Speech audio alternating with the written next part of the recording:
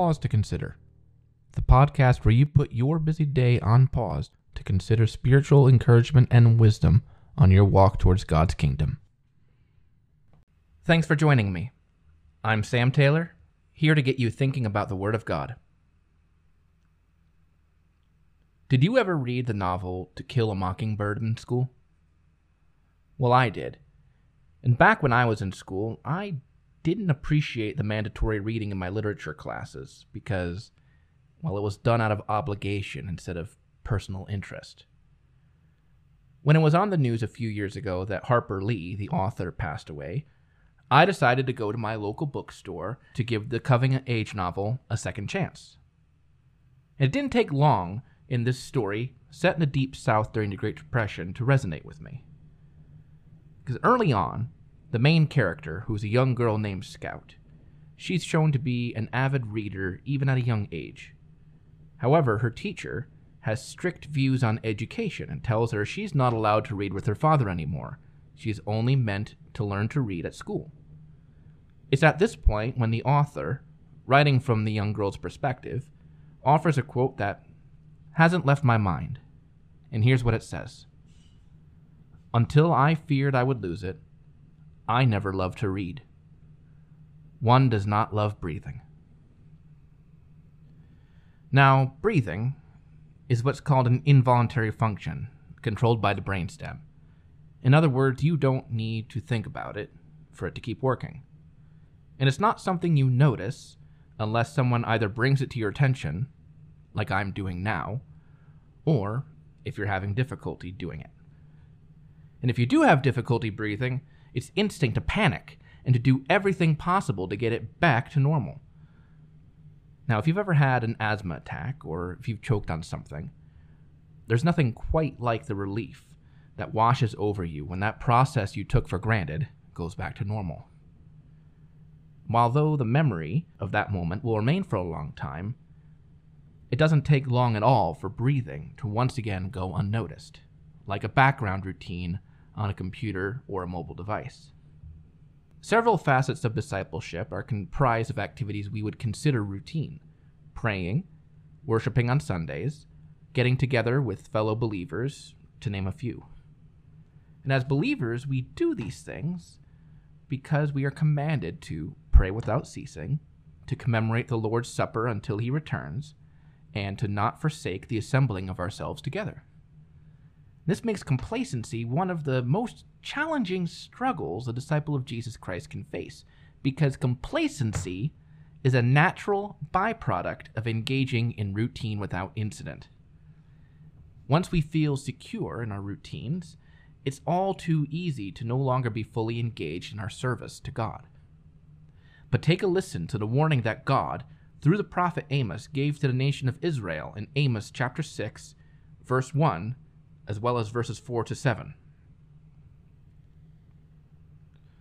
"Woe to those who are at ease in Zion, and to those who feel secure on the mountain of Samaria, the notable men of the first of the nations, to whom the house of Israel comes. Woe to those who lie on beds of ivory and stretch themselves out on their couches, and eat lambs from the flock and calves from the midst of the stall, who sing idle songs to the sound of the harp, and like David, invent for themselves instruments of music, who drink wine in bowls and anoint themselves with the finest oils, but are not grieved over the ruin of Joseph.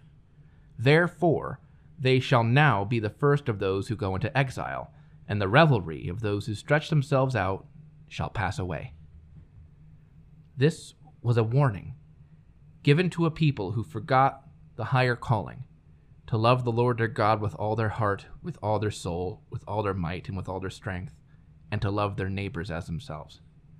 They ate lambs and ate calves, young animals. It was indicative of being concerned with present luxuries and neglecting God's providence for future concerns.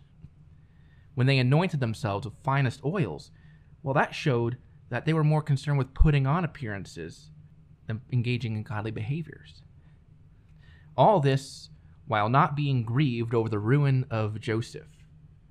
This showed that their selfish concerns, their personal care, was more important to them than alleviating the suffering of Christ's body happening right then.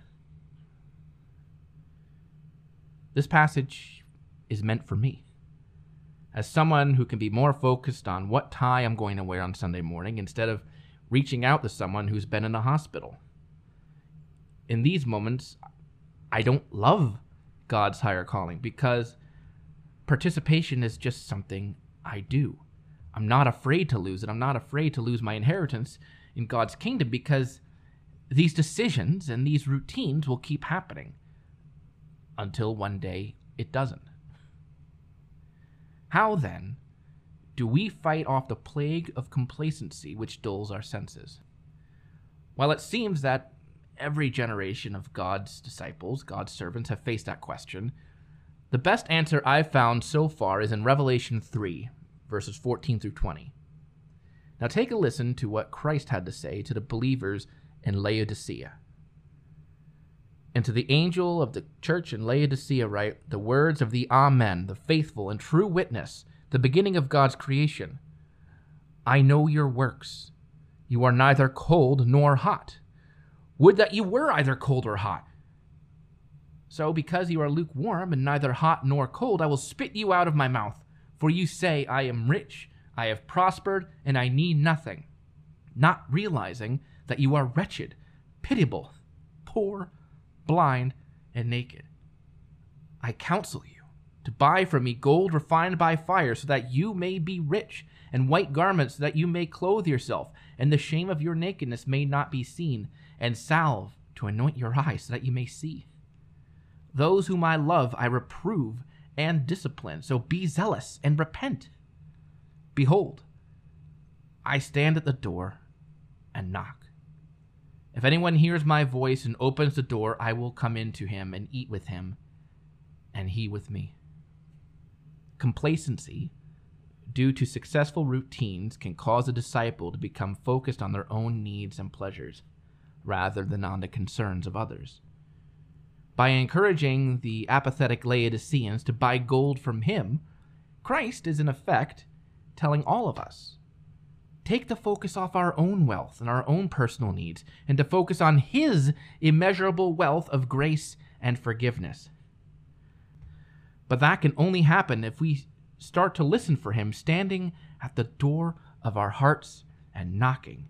And if we listen for the word of God to prick at our conscience, and we don't just hear, but obey his voice with a ready mind and heart, we can then begin to fight off the battle of complacency that we will all likely face in our lives. As I'm recording this, the world is dealing with the COVID-19 pandemic, also known as coronavirus. It's brought the global routines, good and evil, to a screeching halt. Many people are struggling with isolation. They're worried about how they're going to pay their bills. And they're wondering if life will ever be the same. And these are instinctive responses to deprivation of necessary routines in our lives. It doesn't make a person weak to feel these things. It doesn't make a person weak to have fear and anxiety. It makes them human. It's in these moments that we learn to love what we've taken for granted because we are afraid to lose them. Despite quarantines in effect throughout the United States, people are still finding ways to uplift one another with God's comfort. There are opportunities to pool together funds for those who have more to help those who have less. Yet for many believers, the greatest challenge might not be the sudden stop to life as we know it, but rather when life starts back up again. For when it does, the things we learn to love for fear of losing them are at risk of being pushed to the background of our minds once again. Sometimes, what we think is the great trial of our lives ends up being the training grounds for an even greater trial. If you've ever read through the book of Judges, over and over again, the Israelites repeatedly called on God in their period of suffering because they were afraid of losing something, their lives and their inheritance. But it's not in time of distress, but it's in the peace which followed that the Israelites once again fell away from their first love. So if you're listening to this during the outbreak, Hang in there. Look after each other like you're doing now. And if you're listening to this when it's finally blown over, well, remember what you did then. Look after each other like you did when you were afraid of losing everything. So to conclude, I'm going to read a passage from 1 Thessalonians 5, verses 1 to 11, one which we know talks about the sudden return of Christ. Now, concerning the times and seasons, brothers, you have no need to have anything written to you, for you yourselves are fully aware that the day of the Lord will come like a thief in the night. While people are saying there is peace and security, then sudden destruction will come upon them as labor pains come upon a pregnant woman, and they will not escape. But you are not in darkness, brothers, for that day to surprise you like a thief. For you are all children of light, children of the day. We are not of this night or of the darkness. So then, let us not sleep as others do, but let us keep awake and be sober. For those who sleep, sleep at night, and those who get drunk are drunk at night.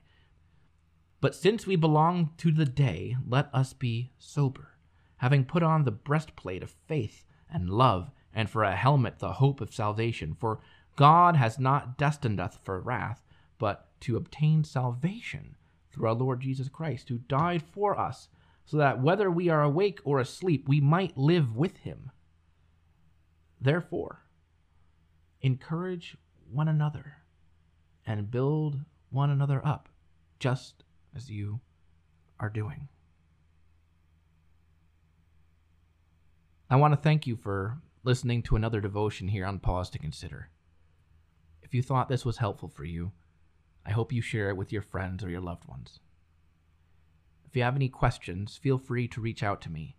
You can email me at pausetoconsiderpodcast@gmail.com. You can also follow the Facebook and Instagram pages for further updates. And don't forget to subscribe on Apple Podcasts or your preferred podcast streaming platform so you can get up-to-date information on when a new devotion is published. And above all, I hope this was helpful for you. And I hope that God will be with you and comfort you until we meet again, whether it's on the next devotion or whether it's in God's kingdom. God bless.